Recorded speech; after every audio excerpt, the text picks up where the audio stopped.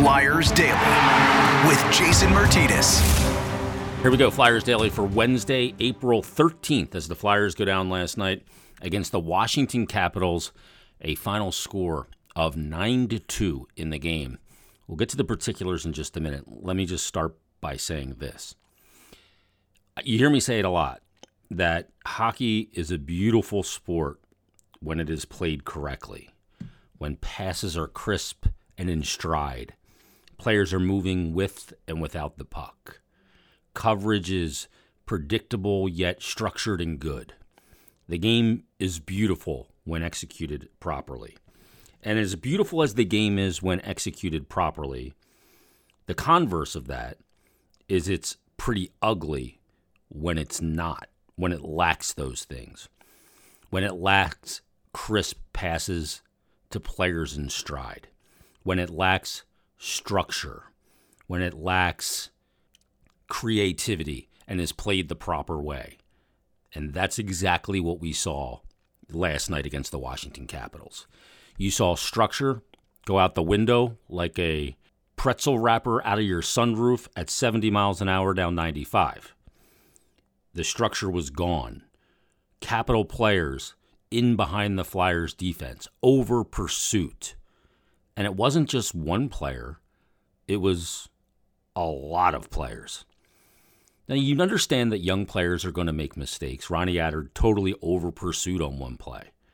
And another play, he is entangled with a Capital player behind the net, but Kevin Connauton doesn't ever pick up the other side of the ice, the right side of the ice. And as a D and a D partner, you have to be aware of your responsibility in relationship to what your partner's doing. And when Attard goes behind the net, and now picks up the left side of the ice, Connauton's got to read that and come to the right side of the ice and assess the threats there. There's a Capital player on the back door, all alone. Easy tap in.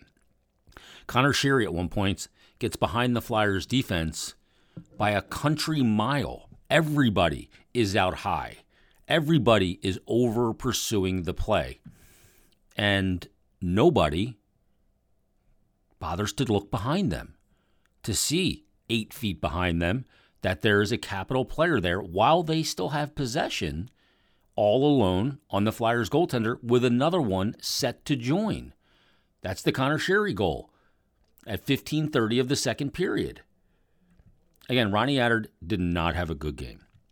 He's a young player. He's going to make mistakes in the league. No doubt about it. He kind of gets caught up on the wall. Provorov gets caught up high, and it's just a total meltdown of coverage. And not only is it a horrible breakdown in structure, it makes your goalie look horrible, but the optics of all 5 players above the dots with 2 Capitals players beyond them when they still have possession of the puck is a hard thing to watch. And that's the ugly. That's the ugly of hockey. The Flyers put a lot of ugly on that ice last night. And, we saw the screenshots last year in that month of March when things went just so insanely sideways. The lack of structure, the over pursuit of the puck, guys not doing their job, holding their position and taking care of their responsibility. Everybody going to the puck like a moth to the flame. Can't do that. And things melted down last year when that happened. And in this game, they certainly melted down. So the other night, after the Flyers lost to Anaheim, they played a really good first period in that game. We're up 2-0. Gave Anaheim nothing. They had 4 shots on goal. And then in that second period, 6 shots, by the way, by Anaheim on that first period. Then in that second period, the Flyers got outshot 18-4. And I was really bothered by it. If you listen to the podcast on Sunday, talked about it on yesterday's episode with Mike Yo.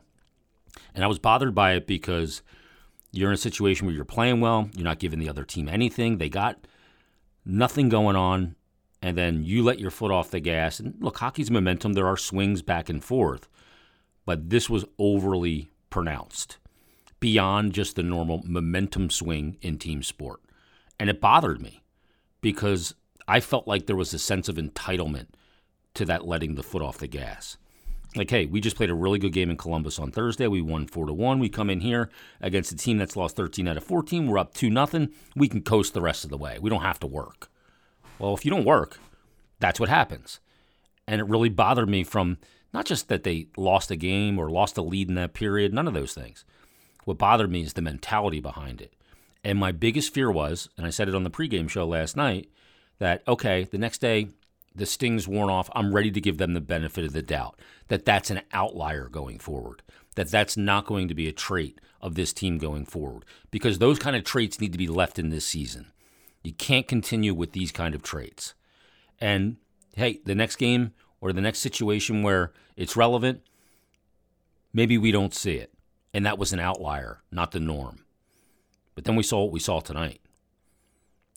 And I feel even more angry, about what happened in the second period against Anaheim, because I think it directly translated into what happened last night. I don't think hockey's a sport where you can let your foot on and off the gas. Sometimes it looks like your foot's not on the gas. It is. But, hey, things just aren't going well. Sometimes it doesn't go your way. I get that. But this was not that. This was letting the foot off the gas against Anaheim. And again, what looked, I felt like, some kind of sports entitlement. And we've all watched this team enough to know that these traits aren't about one game. These traits are far too apparent, far too often. And with what happened last night, and watching this game, and it was not easy to watch, it's incredibly frustrating. Because in a lot of ways, I think they've taken some steps forward. But last night, the Anaheim game was one step back. Last night was 6. Now you got 9 games to overcome it. I mean, good news is they get right back at it tonight. They got the Rangers tonight. You get right back at it. And you can move it into the recycle bin on your computer right now, the trash bin, and empty it. But, again, you cannot just turn it on and turn it off in pro team sports like that and expect the results to be good. It's got to be turned on all the time. That hose has got to run from the minute the puck drops till the final horn.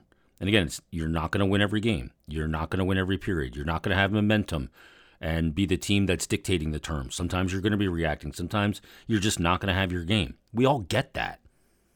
But this was just an ugly, ugly hockey game. And I hope that they respond tonight. I hope they don't spiral even further, because that was bad. Now, one of the other parts of this, too, is I mentioned Ronnie Attard. And since coming up, he finishes his college season, he signs. He had a dash forward in his first game. He's made some plays, some nice plays, got his first NHL goal in the games that he's been up now 6, I think, in the NHL. But he is making mistakes. And this comes with that notion of play the kids. There's nothing left to play for, play the kids. Sometimes you do that, and okay, I get it. And I'm for playing the kids right now, too, because I think it's important that they get the experience, they get the knowledge of what it's like to play in the NHL, and all of those things. But you also do put your goaltenders in peril. You do put your team in a situation where, hey, some guys are going to pay the price for players making mistakes. And you saw it last night. Carter Hart lasted a period in the game. Now, at the 2:13 mark of the first period, he injured himself. And I got a tweet from a guy who screenshotted a tweet I made about shutting Hart down. This is a couple weeks ago from the 29th of March when this person, Dan the Flyers fan, said, Hart's got nothing left to prove this year. Shut him down, call Samstrom up, and give him the lion's share of the NHL starts and give Ustimenko the reins in Lehigh. And my response to his tweet was, so making progress is shutting down your number one goalie for a nagging injury that if the game's meant something, he would be playing, and bringing up Sandstrom, who is not ready for the most unforgiving shooters on the planet behind a defense that has tons of inexperience. Wow, insanity. And he said, do you care to revisit this? I'll revisit it right now. First of all, the injury that Hart missed a couple practices for and missed the start for was not related to what happened last night.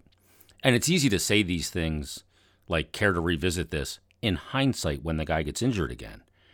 But he got injured at 2:30 of the period on a wrap attempt. He goes from his left, he tries to over pursue it to his left, And then he has that strong push from his left to his right to get that pad to the post and seal it so the wraparound goal does not go in. The game is 3-1 at this time.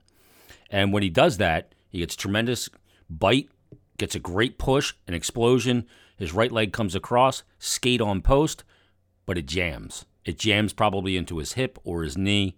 And you can see after that, he's laboring. He jumps up and he's kind of like almost shaking his right leg because he jammed it into a post that didn't move. Now, that injury happened because of what happened in that game. That's not the nagging injury that he was dealing with before. So the point still stands. Shutting a guy down 3 weeks ago when he had a nagging injury for a couple of days, missed one start in a practice, does not translate to, we should have shut him down. Hockey players want to play. Carter Hart wants to play. Now, you're at the point now, it's different. There was 18 games left at that time. Now there's 9. And pending what this injury is, and he was taken out of the game, he's got a lower body injury, didn't play the rest of the way. Mike Yeo doesn't have an update after the game, just said that he wasn't available the rest of the night. I'd imagine he's not going to be available tomorrow. Okay, now there's 9 games left, 2 weeks left basically. Now I'm fine shutting him down. But that's also part of it, what I talked about with Felix Sandstrom. So if you put Sandstrom in that spot, who's been very up and down in his pro career in the AHL, has one NHL start, and you put him into that game last night, that is trial by fire and execution. Again, the inexperience of the D makes the environment very difficult to deal with. And when you're playing teams in the NHL, like the Washington Capitals with the greatest goal scorer of all time in Alex Ovechkin, and you got TJ Oshie and Backstrom and Carlson, Kuznetsov, the list goes on down the line. That's not a great way to see what you got with him. How can you judge Felix Sandstrom if he's in that game based on that coverage, that D-zone coverage they had in that game last night? Fact of the matter is this. You can't judge him on it because the environment was incredibly flawed. Playing the young guys, again, is good. They're going to make mistakes. You don't want the mistakes to be as pronounced as they were in that game last night and then go crazy about their play. They're going to make mistakes, and that is okay. Last night was not okay, but they're going to make mistakes. It's not easy to jump from the college Division I level right into the NHL. In college, you're dealing with same age, basically, players. In the NHL, you're dealing with the best hockey players on the planet. There is a huge, huge difference. All right, let's get to Mike Yeo after the game and hear his thoughts. I don't have an update yet for you. Obviously not good enough to play in the game tonight, so I would certainly consider them both doubtful tomorrow. Guys were wide open. Yeah. What were some of your biggest issues? Oh, there was a number. I mean, obviously it's, you don't give up 9 goals by just one area of your game lacking. So there was a number of areas tonight, but you know what? It's extremely disappointing, but the good news is we got a chance to respond tomorrow.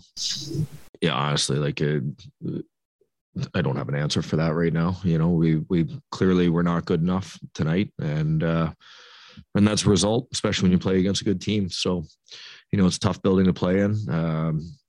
It appeared like we were ready to start. It looked like we had good energy off the hop, and then obviously turnovers fed their game, and as they started to roll, we didn't respond to it, and that's the result. So my focus now is going to be on tomorrow. Wasn't a lot of positives there tonight. I mean, I will say, you know, I saw Provy block one, Sandy blocking 2 huge shots. For me, that's leadership. You know, obviously we don't want to be in that situation, but you know, what you do, how you respond when you're down, I think says a lot. And again, I think we got a chance to respond tomorrow, so we have to do that. That's it. Yeah, well, he looks really good there. He's got deception in his game. You know, again, it's hard to be happy about a lot of things in the game, but happy for him to get a point there. And I thought he added a lot to the power play tonight. It sounded to me like Mike Yeo was maybe biting his tongue a little bit in this press conference and kind of just wants to focus on the game tonight against the Rangers, and I don't blame him.